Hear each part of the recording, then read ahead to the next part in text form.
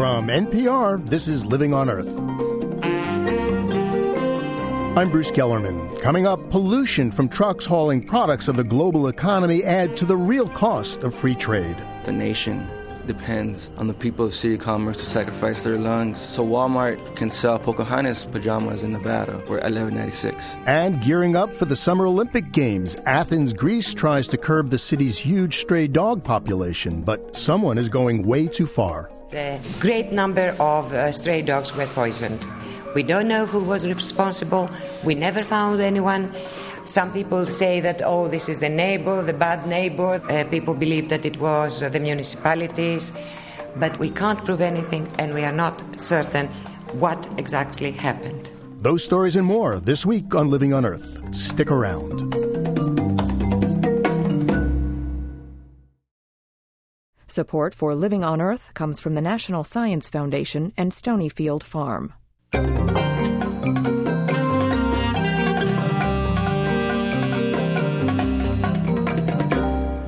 Welcome to Living on Earth. I'm Bruce Gellerman, sitting in for Steve Curwood.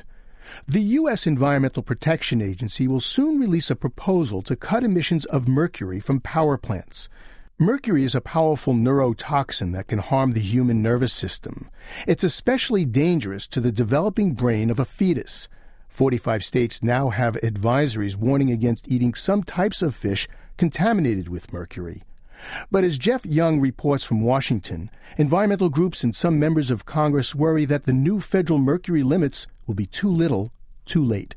The federal government cracked down on mercury pollution from medical waste and city trash incinerators in the 1990s, but ignored one notable source: coal-fired power plants.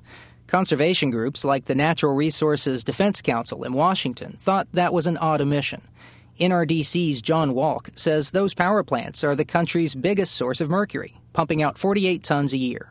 Coal-fired power plants got a special deal in the 1990 Clean Air Act, and then subsequently EPA dragged its feet until finally a lawsuit by my organization, NRDC, forced EPA to study mercury from power plants and to admit that the problem was enormous and demanded cleanup under this program by 2004. Walk's group won a court settlement forcing the EPA to issue standards for mercury emissions control. Walk says these so-called MACT, Maximum Available Control Technology standards, usually result in dramatic cuts by giving polluters a deadline to find and use pollution reduction technology. He thinks a mercury MACT should call for cuts of 90% or more, but that's not what he expects the EPA to call for next month. I expect EPA to issue a rule proposal that will contain a range of options, and there are some already disturbing signs that the Bush administration is contemplating a rule that would reduce less than 50% of mercury from the coal-fired power sector. Walk says the lower target would violate the Clean Air Act, but that law is viewed quite differently just a few blocks away on Washington's K Street.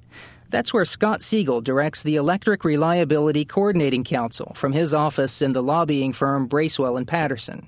Siegel says the Clean Air Act gives EPA flexibility on mercury cuts. He thinks the agency should only set limits power plants can meet with technology that's already in place. They ought to be set in their first phase, at least, at the levels that we're likely to achieve from reductions already underway for sulfur dioxide and oxides of nitrogen. That way we won't have a compounded regulatory impact that would not only be economically inefficient, but might cause so much switching to other fuels like natural gas that would have a terrible impact upon the poor. Siegel says switching from coal to natural gas could force that limited heating fuel to even higher prices. And he says EPA should give companies more time to make mercury cuts. We have to be cognizant that we have limited engineering resources, limited access to capital, and overlapping regulatory burdens. All of those need to be taken into account when we make sure that a deadline doesn't come too soon. A memo to EPA from another lobbyist warns that a strict deadline for mercury cuts could cause power outages. But others familiar with technology for controlling mercury say blackouts and fuel switching are unlikely, and that cutting mercury is easier than the energy lobbyists say. Ken Colburn directs NESCOM, Northeast States for Coordinated Air Use Management, a group with 3 decades of experience on air quality issues.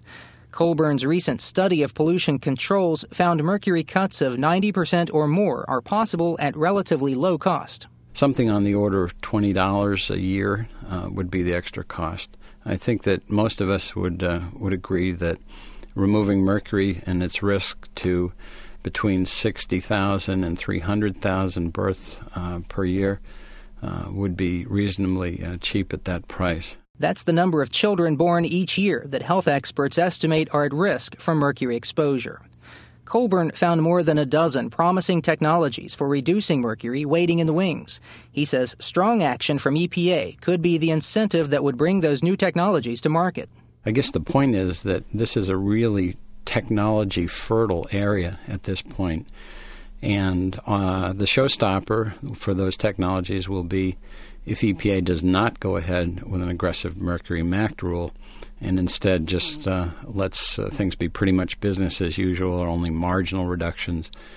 Technologies don't develop and come to market. Technologies don't develop and come to market for the fun of it. They come to meet a market need.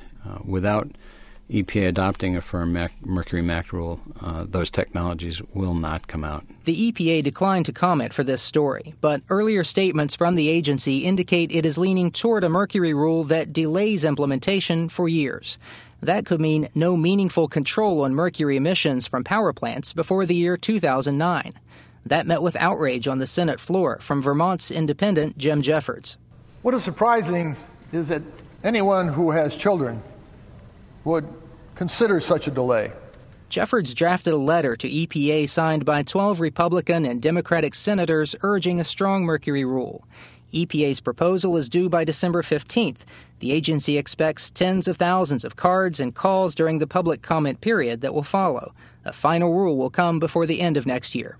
For Living on Earth, I'm Jeff Young in Washington. There is some positive news about mercury pollution, and residents of South Florida and the Everglades can breathe a bit easier, but only a little bit easier. According to a new state report, the amount of mercury in fish and wildlife in the region is down dramatically.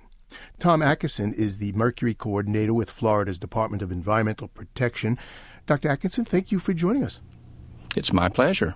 So Dr. Atkinson, how dramatically are the mercury levels down in South Florida? Mercury in wading birds and fish from the Everglades are down between 75 and 80% over the last 10 or 15 years since we began monitoring, and we're very pleased to have seen that. Why are they going down? Well, earlier in the 90s, DEP took some progressive steps to try to control the emissions of mercury from some of the local industries in southern Florida, which we understand now tended to have more of a local effect than was thought at the time. And DEP is the Department of Environmental Protection. Correct. And so there have been dramatic reductions in the uses of mercury in commercial and industrial processes, and there have been substantial declines in mercury emissions from incinerators and other sources in South Florida, which have significantly reduced the deposition of mercury from the atmosphere into the Everglades itself. So the mercury kind of comes through these smokestacks, goes in the air, and then kind of falls down. The birds eat it, and then it winds up in them. It falls into the Everglades, and it quickly partitions to the organic matter in the water, to the emergent vegetation, and into the sediments. But then it takes a while for it to make its way through the process of transformation to methylmercury and then accumulation up the food web. And it's really that poses risk to humans and wildlife in the Everglades. So how do you test these fish and these fowl? Do you actually have to kill them to get a sample? The Florida Game and Freshwater Fish Commission has the fisheries biologists and the equipment, and they do all the sampling to determine the levels of mercury each year from a number of places throughout the Everglades. Mm-hmm. And the birds are a lot easier because there are biologists that go into the nesting colonies in the spring when the birds are fledging their young, and they're there to check for things like nesting success and the health of the colony.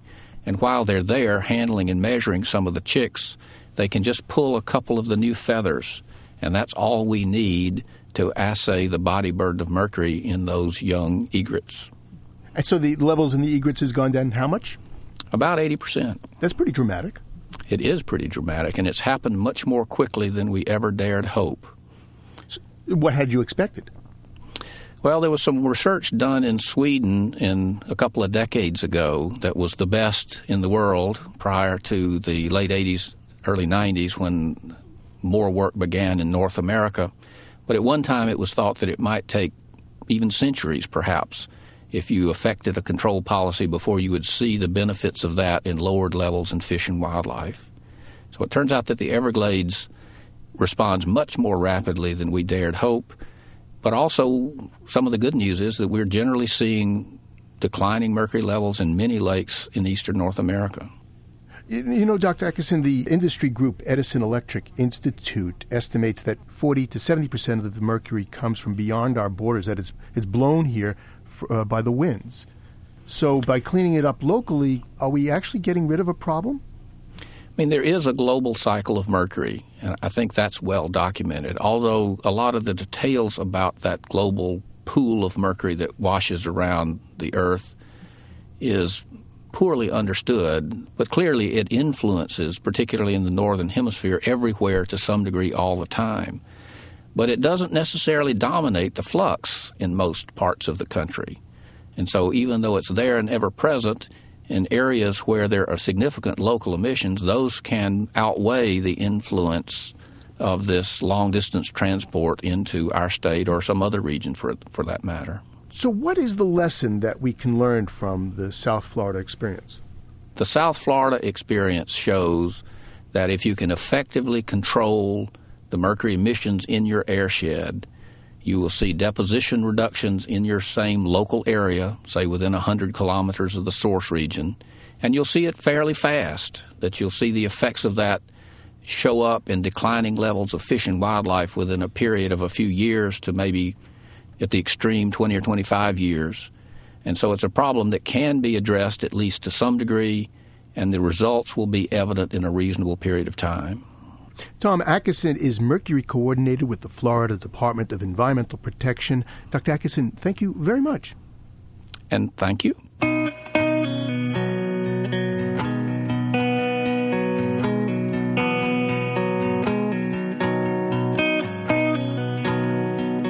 Just ahead, the health costs when free trade comes trucking through your neighborhood, and details on how to win an African safari for two.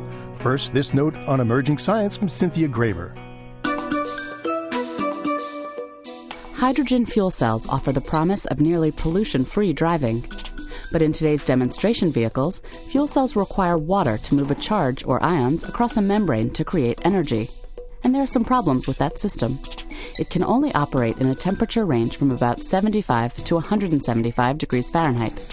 These relatively low temperatures mean that the engineers need to design large radiators, which lead to heavier cars and a less efficient system. On top of that, designers have to worry about how to deal with the water that builds up on one side of the membrane and is depleted on the other. Now, some scientists at Caltech believe they have an answer.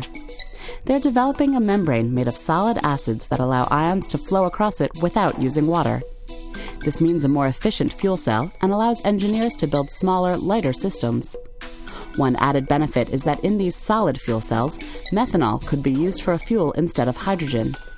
Methanol is an alcohol fuel easily made from renewable resources. It would also be easier to pump and store than hydrogen. The researchers recently built these solid acid fuel cell prototypes and successfully ran them on both hydrogen and on methanol for dozens of hours. That's this week's Note on Emerging Science. I'm Cynthia Graber. And you're listening to Living on Earth. Welcome back to Living on Earth. I'm Bruce Kellerman.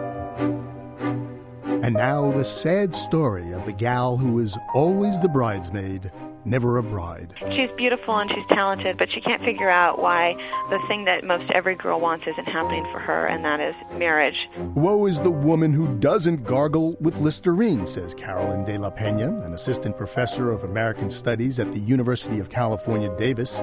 At least that was the message in a 1932 magazine ad for the mouthwash that revolutionized the industry. It pictured a beautiful young woman gazing into her mirror, wondering what's gone wrong with her social life. there's simply something people won't tell you, and that is the insidious thing of halitosis. And if you don't have the right product, in this case Listerine, then you're going to find yourself at that moment that makes or breaks a young woman's life, right? And it's not going to go well for you. De La Peña says 80 years ago, the Lambert Pharmaceutical Company hit upon its winning concept. Tells stories of people with social problems, people who can't hold jobs or find mates because they suffer the horrors of halitosis. She says before the 1920s, ads were positive and upbeat, focusing on how well a product worked or the good name of the manufacturer. But the Listerine Bad Breath campaign broke new ground because it was the first to play on social fears. By the 1920s, you have people living in these urban environments, the growth of large corporations, the rise of early suburbs, and people finding themselves in spaces where they're tremendously insecure and unaware of the proper social codes. They talk about halitosis. They create this term, which was a term that was from old medical dictionaries but was not in use. They're actually constructing what good breath is by, telling you that your breath should smell like medicine. And two people next to you at the office now smell like medicine and you don't, so get modern. When I look at things like Listerine's pocket packs now, I see something that's very similar. It's a way of feeling in control by having a way you're allowed to present your best self to everyone, even on a minute's notice, right? We can sit down with the boss after a big pasta dish, and we can still feel like everything's going to go my way because I'm not giving off anything that says, hey, I'm not in control. The 1920s Listerine campaign worked so well that profits of the Lambert Pharmaceutical Company increased 40-fold in just 7 years. Talk about the sweet smell of success. And for this week, that's the Living on Earth Almanac. Politicians have been trying to sell free trade for more than a decade now. Back in 1993, then U.S. President Bill Clinton pitched the idea as a rising tide Truth of our that would lift age all is boats. this, and must be this. Open and competitive commerce will enrich us as a nation. It spurs us to innovate. It forces us to compete. It connects us with new customers. It promotes global growth without which no rich country can hope to grow wealthier. And so I say to you, in the face of all the pressures to do the reverse, we must compete, not retreat. 10 years later, the global economy is still part and parcel of the U.S. economy, even though the details of free trade are still being debated by trade officials and politicians. But nothing in life is really free. Those who live along the transportation routes that link the global economy are paying a high price in terms of their health. Living on Earth's Ingrid Lobet reports. Commerce, California is an old factory town in East L.A. wedged between two major freeways. Gilbert Estrada and Angelo Logan grew up here and learned early how to gauge the age of 18-wheelers and locomotives. Truck cabs and smokestacks defined their landscape, and when he was young, Estrada says he benefited from the taxes industry paid to City Hall. The City of Commerce, it was able to fund swim teams that I was on, water polo teams, traveling throughout America, all paid for. I remember my time was a happy time. It's only when I got older that I realized that I really paid for that through my lungs and through my friends who have passed away. I really felt betrayed. 3 years ago, officials in Southern California shook up commerce and longtime residents like Estrada when they published a report on air quality and cancer in the region. On a map, purple blots covered the area around the ports of Los Angeles and Long Beach and several nearby cities, including Commerce. If you were one of the 80,000 people living under the blots, you had an increased risk of developing cancer from the particulate and soot created by diesel engines. In this neighborhood, we have seen the increase of trucks triple within the last few years. Angelo Logan says 35,000 trucks pass through Commerce each day, and that number is expected to triple over the next 20 years, according to transportation officials. Logan says to get a sense of it, just pull into traffic. And this is the landscape I grew up around. There's a hamburger stand that used to have a patio area, and now it's enclosed because of all the soot, the black soot that they would find on the tables. In Commerce, Logan and Estrada can smell how the nation's economy has shifted. The emissions from abandoned battery plants and metal shops that once dotted the neighborhood have been replaced by a heavy concentration of diesel exhaust. Commerce has gone from industrial center to a transportation hub for goods, mostly from China, that arrive via the ports at Long Beach and L.A., destined for anywhere USA.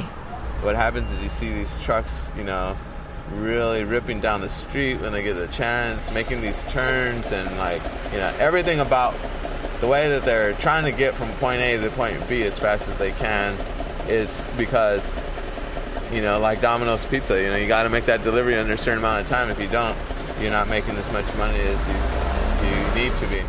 Logan and Estrada say they understand the pressure to make a living, and they know that many independent truckers these days are immigrants who can't afford the new, cleaner-burning trucks.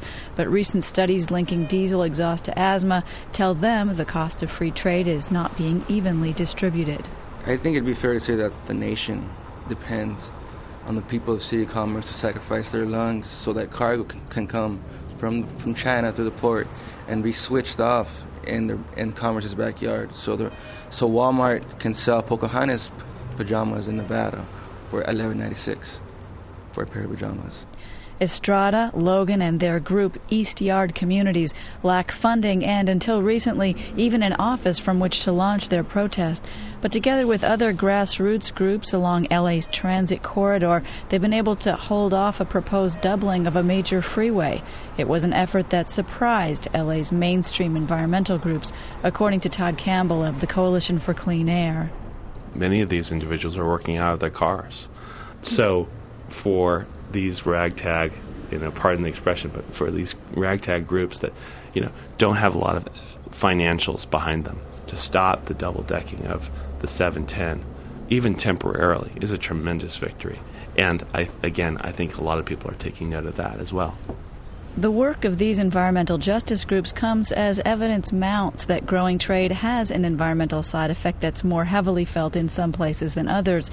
Last week, the NAFTA-created Commission on Environmental Cooperation issued a report showing thousands of children in Ciudad Juarez on the Mexican side of the Texas-Mexico border are being hospitalized for air pollution-related illness.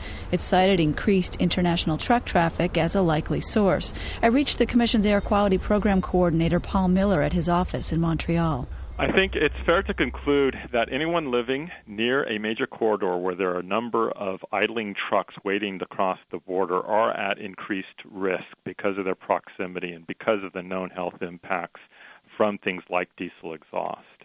So that kind of initial finding does give one cause for concern about similar effects along major trade corridors throughout North America. Miller says residents are agitating about diesel pollution in several heavily traversed cities in Texas, as well as in Windsor, the Canadian city that sits across the border from Detroit.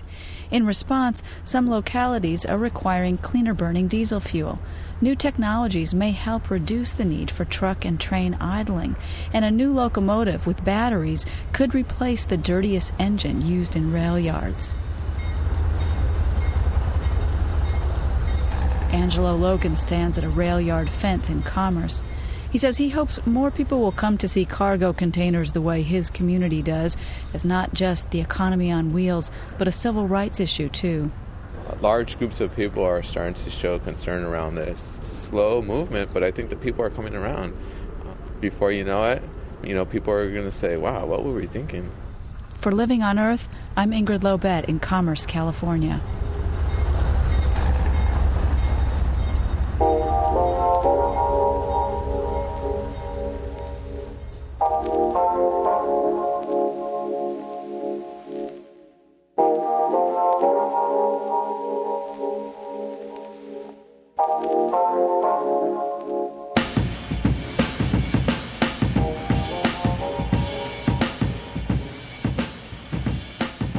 Unlike old soldiers, old warships don't just fade away, they have to be dismantled.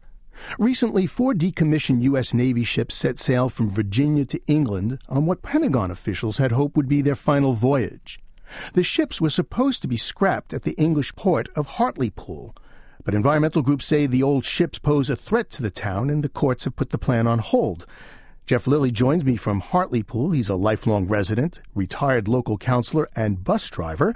Hello, Mr. Lilly. Hello. I understand that you were in Hartlepool Harbor for the first of 2 of 13 U.S. ships that were supposed to be dismantled there. Well, hopefully the first of 4 that have come to Hartlepool and be returned. But yes, I was on the end of the pier, and I gave them, along with a number of other people, a very loud reception. We want them to go back. Well, why do you want them going back? Well, first of all, you've got to understand where Hartlepool's coming from. 30 years ago, we were a heavy industrialised town, and we've had the legacy of heavy industry over the years. Over the last 5, 10, 15 years, we've seen over £300 million spent on the renaissance of our town, and we feel as if that's something we should be leaving behind, the heavy industrial side of things. But also, the toxic waste from these ships will be buried in a toxic waste tip called Seaton Meadows, which is less than a kilometre away from some very nice housing. That's not on from where we're coming from. And also, you know, America under Bill Clinton signed certain protocols to ensure that toxic waste such as this wasn't exported, and we're very concerned that precedents have been set in the making of these exemptions to the rule. But I understand that government officials and officials from the company that's going to do the dismantling say that the ships pose no environmental problem. Well, it's interesting you should say that, Bruce, because I've just been reading some reports to your Senate in relation to the state of the ships. And in America, you seem to be saying that these ships are a threat to the estrinal habitat of the James River, which is a similar habitat, the one they're being put into now. So, you know, if they're a risk to the environment in America, they're just as great a risk to the environment in Hartlepool. The James River is the place where, in Virginia, where the ships came from. That's correct. Mm-hmm. You know, if these ships were coming the other way across the pond, senators like Joanne Davies, who's been very vocal in being glad to see the back of them, would be, well, I would imagine she'd be playing war. You mean if they were coming to James River instead of the other way around? You know, if the boat was on the other foot, as they say. Well, President Bush crossed the pond this week. He was in Britain. If you had the opportunity, what would you say to him? Oh, I would ask him to take his ships home with him. Mr. Lilly, earlier in the interview I heard a dog. Is that an English Yorkshire Terrier? No, I've got 3 dogs. I've got 2 black Scottish Terriers, the same as George W., and I've got a miniature dachshund called Henry. His proper name's Hendrik, but we prefer Henry. Well, you have something in common with George Bush, then. Only one thing, I think. Mr. Lilly, it was a real pleasure. And a pleasure talking to you. God bless you, Bruce. Take care. Cheerio, bye. Jeff Lilly is a lifelong resident of the port city of Hartlepool, England. You're listening to NPR's Living on Earth. Funding for Living on Earth comes from the World Media Foundation Environmental Information Fund. Major contributors include the Oak Foundation, supporting coverage of marine issues, and the Geraldine R. Dodge Foundation. Support also comes from NPR member stations and Bob Williams and Meg Caldwell, honoring NPR's coverage of environmental and natural resource issues, and in support of the NPR President's Council. And Paul and Marcia Ginsburg in support of excellence in public radio. We are such stuff that dreams are made on, wrote Shakespeare about the transient nature of life. For commentator Verlin Klinkenborg, the death of an animal on his farm recalls the rest of the quote, that our little life is rounded with a sleep. One of the Saxony drakes in our flock died last Sunday on a bright fall afternoon. Why he died, I don't know. Not a feather had been ruffled, no blood or broken bones or signs of distress. The only thing unusual was death itself, which always lies invisible on the other side of each of the creatures on our small farm, and on the other side of us too, of course. The ducks have never liked being picked up, not even when they were a day old and living under warm lights in the basement this spring. They have a sense of personal autonomy and flock coherence that is much stronger than it is in chickens, who are wily individuals in comparison. So I took the opportunity to hold the Saxony under one arm and look him over closely. It made me think of the days long ago when being a serious ornithologist also meant being a good shot. I opened the webs on the Saxony's feet, which had relaxed in death as if on the forestroke while paddling, and ran my fingers over his covert feathers and through his deep down. I could see the horn-like reinforcement on the prow of his bill, called the bean, and the fringing inside the back of the bill that allowed him to filter water. I could feel the sudden, mournful density of his weight. His massive, bluff gray head and neck had lost its arch in death, but some strange new dignity had come to him, too. The inherent comedy of his everyday manner, the way he waddled around his keel, his depth of body, had been replaced by the staggering intricacy and beauty of his feathering seen up close. We often think of stone as the great revealer of time, the preserver of geological patterns and fossils that teach us how ancient this world really is. But even something as ephemeral as the finger-thick down on this drake's belly and the feel of thick fat beneath it seemed utterly suffused with time, the evolutionary time needed to create them. In our lives, we make steady, categorical distinctions between the present moment and the past, as if the two could never meet. And yet the beautiful brown cape on this Saxony's shoulders, each feather tipped with a band of white, carried the deep past of evolution directly into the present, where I stood with the drake under my arm, watching the leaves whirl away from summer into fall, while the rest of the flock grazed nearby, as if this were just another good day to be a duck. Verlin Klinkenborg writes about the rural life for the New York Times. Coming up, when a tree falls in the city, will it turn into a chair? Have a seat. We meet the tree saver of New Jersey. But first, this environmental health note from Diane Toomey. Studies show that eating a diet high in fruits may reduce the risk of stroke, the third leading cause of death in the U.S. The antioxidants contained in fruit, such as vitamin C, may be responsible for that protective effect. Now, a study out of the Netherlands lends weight to the potential benefits of vitamin C. Researchers there followed more than 5,000 people over age 55 for about 6.5 years. The study subjects kept logs of both their diets and any vitamins or other supplements they took.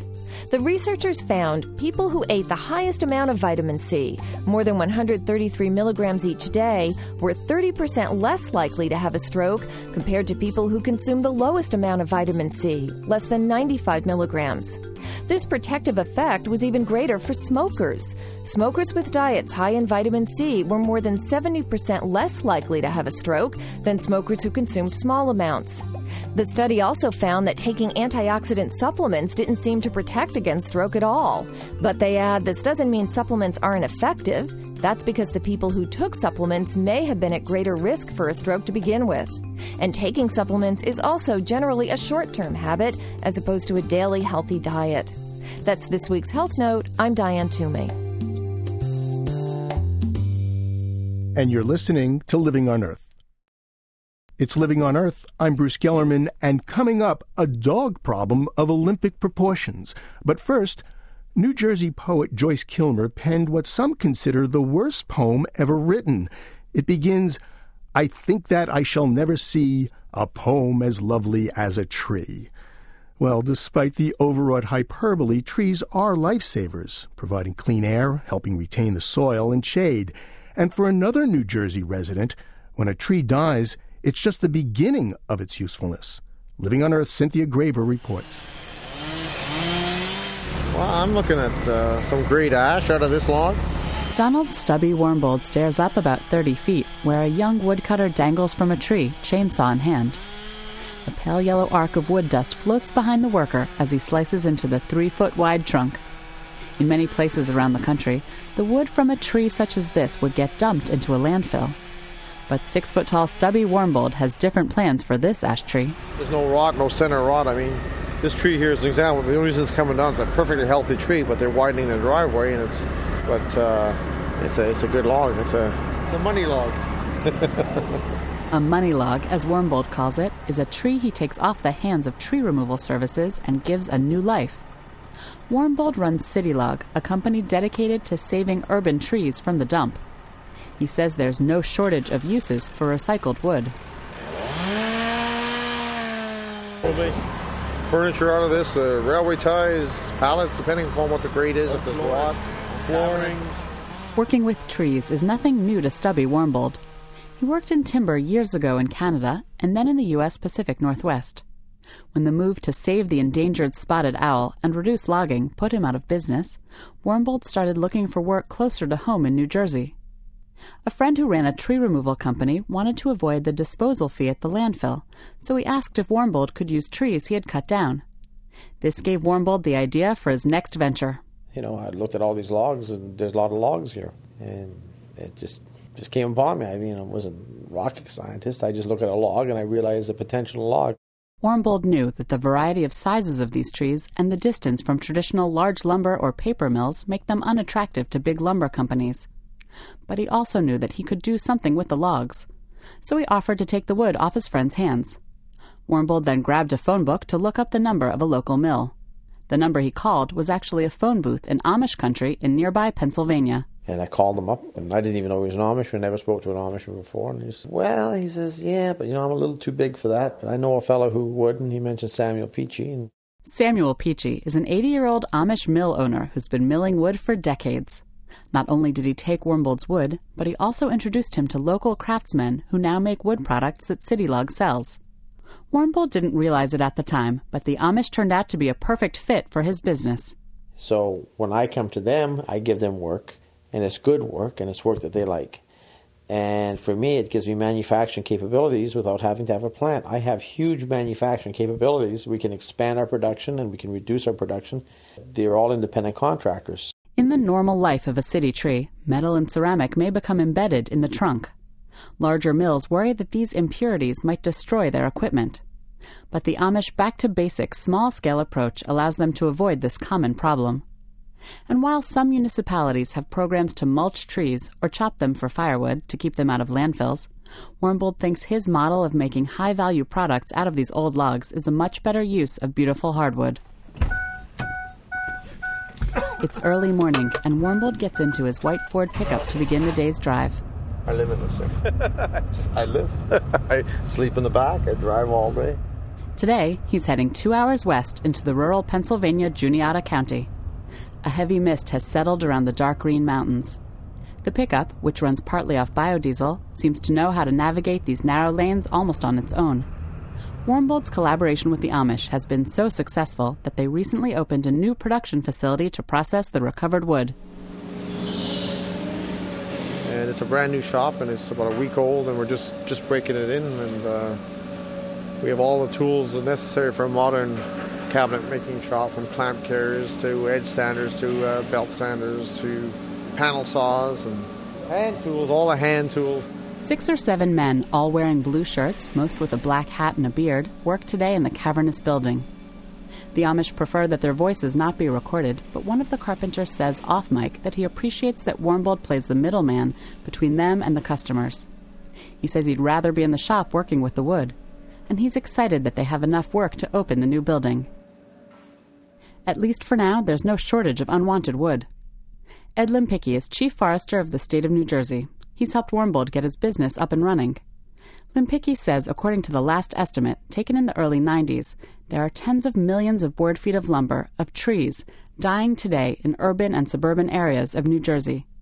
This amounts to about 250 tractor-trailer loads of logs. By way of perspective, all the sawmills that exist in the state of New Jersey back then consumed about 12 million board feet of material. So more than 3 times all the consumption of the sawmills were in fact standing dead and dying in our city streets and towns.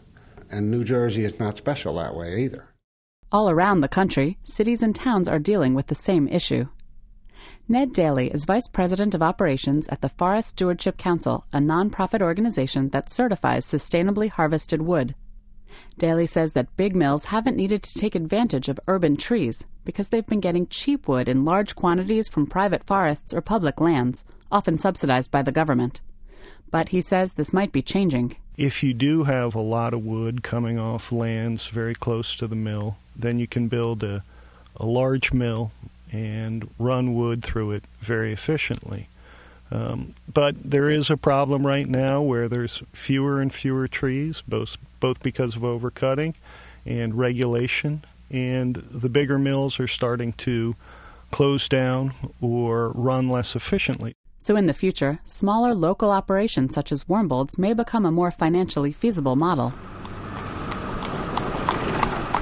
In Pennsylvania, an Amish buggy passes by Warmbold's truck as he continues his drive, past the small mill that processes his wood, and over to visit a few more woodworkers before heading home. Warmbold says he's always loved working with timber, and now he sees his work as contributing something important. It's part of our belief.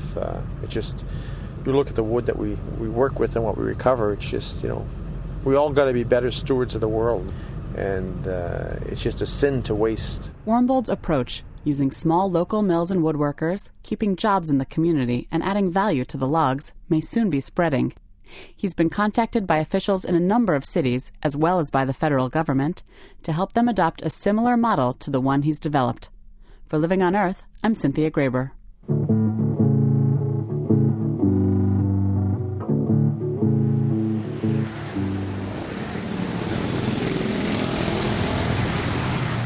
The traffic in Athens, Greece is awful. 40% of Greeks live in the capital city, and there are just too many cars, scooters, trucks, and motorcycles. The smog is the worst in Europe. But things are improving as Athens gears up to host next summer's Olympics, when 1 million tourists are expected to visit the country where the Games started 2,700 years ago. There's a new subway system, an ultra-modern tramway, and a 6-lane beltway diverting traffic from the center of the city. But one problem remains on the streets of Athens, one as old as the Parthenon itself. Dogs. All through history, Athens has literally gone to the dogs. They're everywhere. Liana Alexandris, director of the Hellenic Animal Welfare Society, says packs of dogs roam the city's ruins, restaurants, and roadways. I have heard tourists that come in Greece, and many of them find stray dogs in Athens happy, or in Greece. But of course there are too many. They are not happy. They are sick. They are ill. They are badly treated. I think that we cannot say that we are very happy with the situation. It's estimated there are 500,000 strays in Greece, 15,000 in downtown Athens alone. So while Athens Mayor Dora Bakiani spends most of her time these days preparing the city for the Summer Olympics, her job includes the Herculean task of curbing the city's population of abandoned dogs before the games begin. Recently, Mayor Bakiani held an Adopted Dog Day at City Hall. People believe that dogs are dolls. So they buy them for the child, and then they realize that it's too much work and they leave them stray.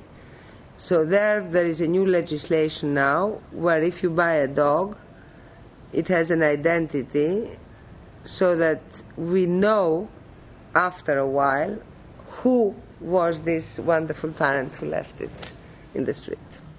Greek dog owners will now have to have microchip ID tags embedded under their pet's skin. Those abandoning their dogs will face fines of €1,000.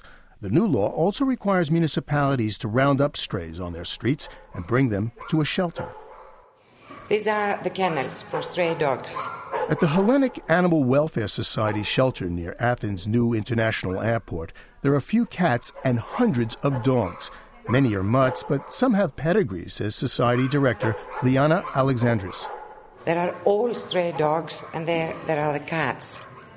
We collect these dogs from the streets, from the roads. Almost before they come here, they are dead. Some of them are really skeletons. They walk like skeletons, if you see, because they are outside. It's a tremendous problem. Now, by law, stray dogs are captured, nursed back to health, neutered, and returned to the streets they came from. Euthanizing healthy animals is forbidden in Greece, but mysteriously, over the past year, 3,000 dogs have been found murdered on the streets of Athens. The great number of stray dogs were poisoned. We don't know who was responsible. We never found anyone. Some people say that, this is the neighbor, the bad restaurant. Some other people believe that it was the municipalities. But we don't prove anything. We can't prove anything, and we are not certain what exactly happened. Vasilios Stylis, Greece's general administrator for animal welfare, denies the government had anything to do with the poisonings and doesn't know who did. But looking forward, he says what really is needed is a change in attitude among Greeks to make them more responsible dog owners. The Athens Olympic Committee had its own change of attitude towards strays. Originally, when the Hellenic Animal Welfare Society asked the committee to cooperate with their abandoned dog program, they refused. But then last summer, strays overran the venues for the Olympic test events, preventing athletes from competing. The Olympic Committee called in the Welfare Society, which captured 62 stray dogs, neutered them, and placed them in its shelter till the test events were over. Oh, look at him. Oh, he's got a broken leg also. It's very nice. We have very nice strays. Hi, boy. See them. Look at him. It's a very nice dog. How can it survive? Well, Athens may have its fill of dogs, but some animals are gone forever. Consider the great auk. The great auk was the original penguin. Long before actual penguins were discovered, the Welsh gave that name, which means white head, to these stately birds of the North Atlantic. And indeed, great auks did closely resemble penguins in body shape and lifestyle. In the latest installment of our series, A Gap in Nature, Tim Flannery tells the story of the bird's demise.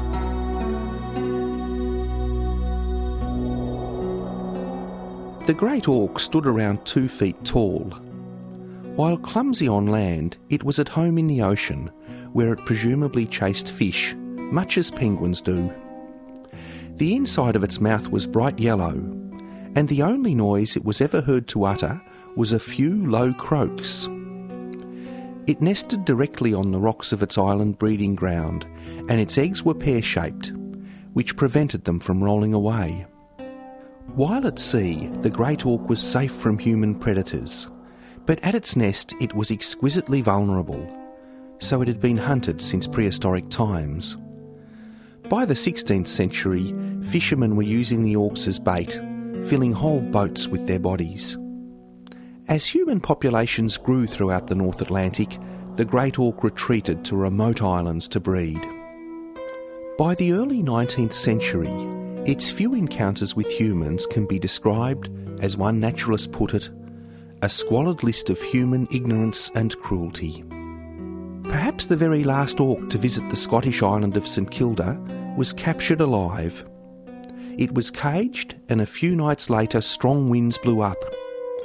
The islanders knew nothing of this now rare creature, so believing it might be a witch, they blamed the winds on the auk, and next morning they beat it to death.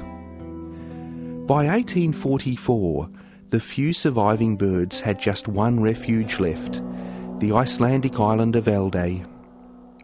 In June of that year, a collector sent a party of sailors there to search for the remaining great auks.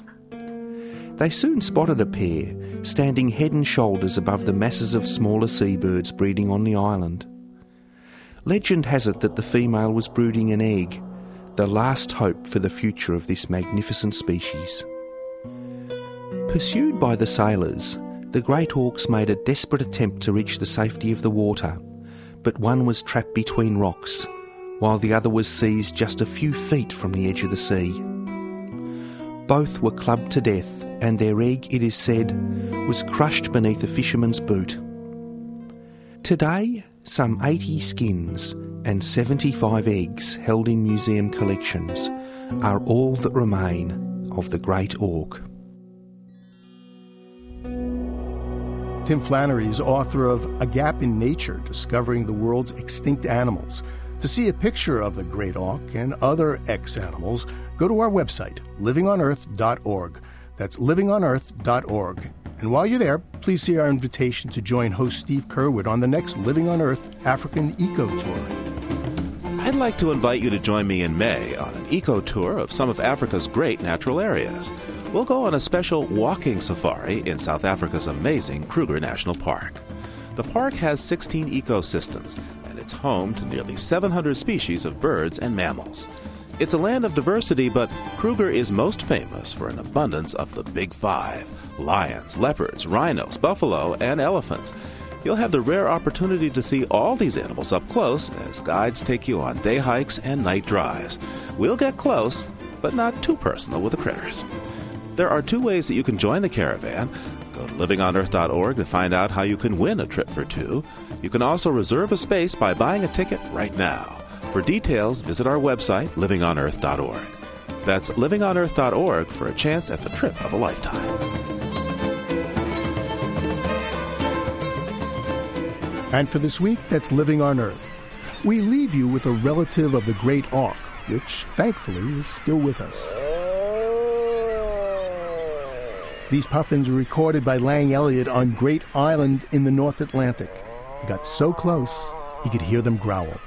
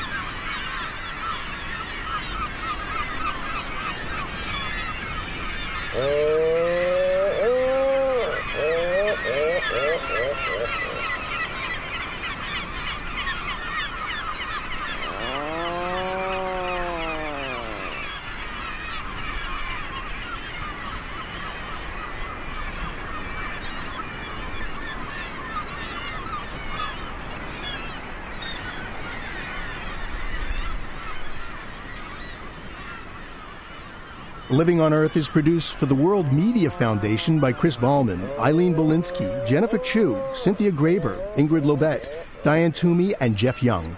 You can find us at livingonearth.org. Andy Farnsworth mixes the program. Allison Dean composed our themes. Environmental sound art courtesy of Earthier. Steve Curwood returns next week. I'm Bruce Gellerman. Thanks for listening. Funding for Living on Earth comes from the National Science Foundation, supporting coverage of emerging science, and Stonyfield Farm. Organic yogurt, cultured soy, and smoothies. 10% of their profits are donated to support environmental causes and family farms. Learn more at stonyfield.com. Support also comes from NPR member stations and the Annenberg Foundation. This is NPR, National Public Radio.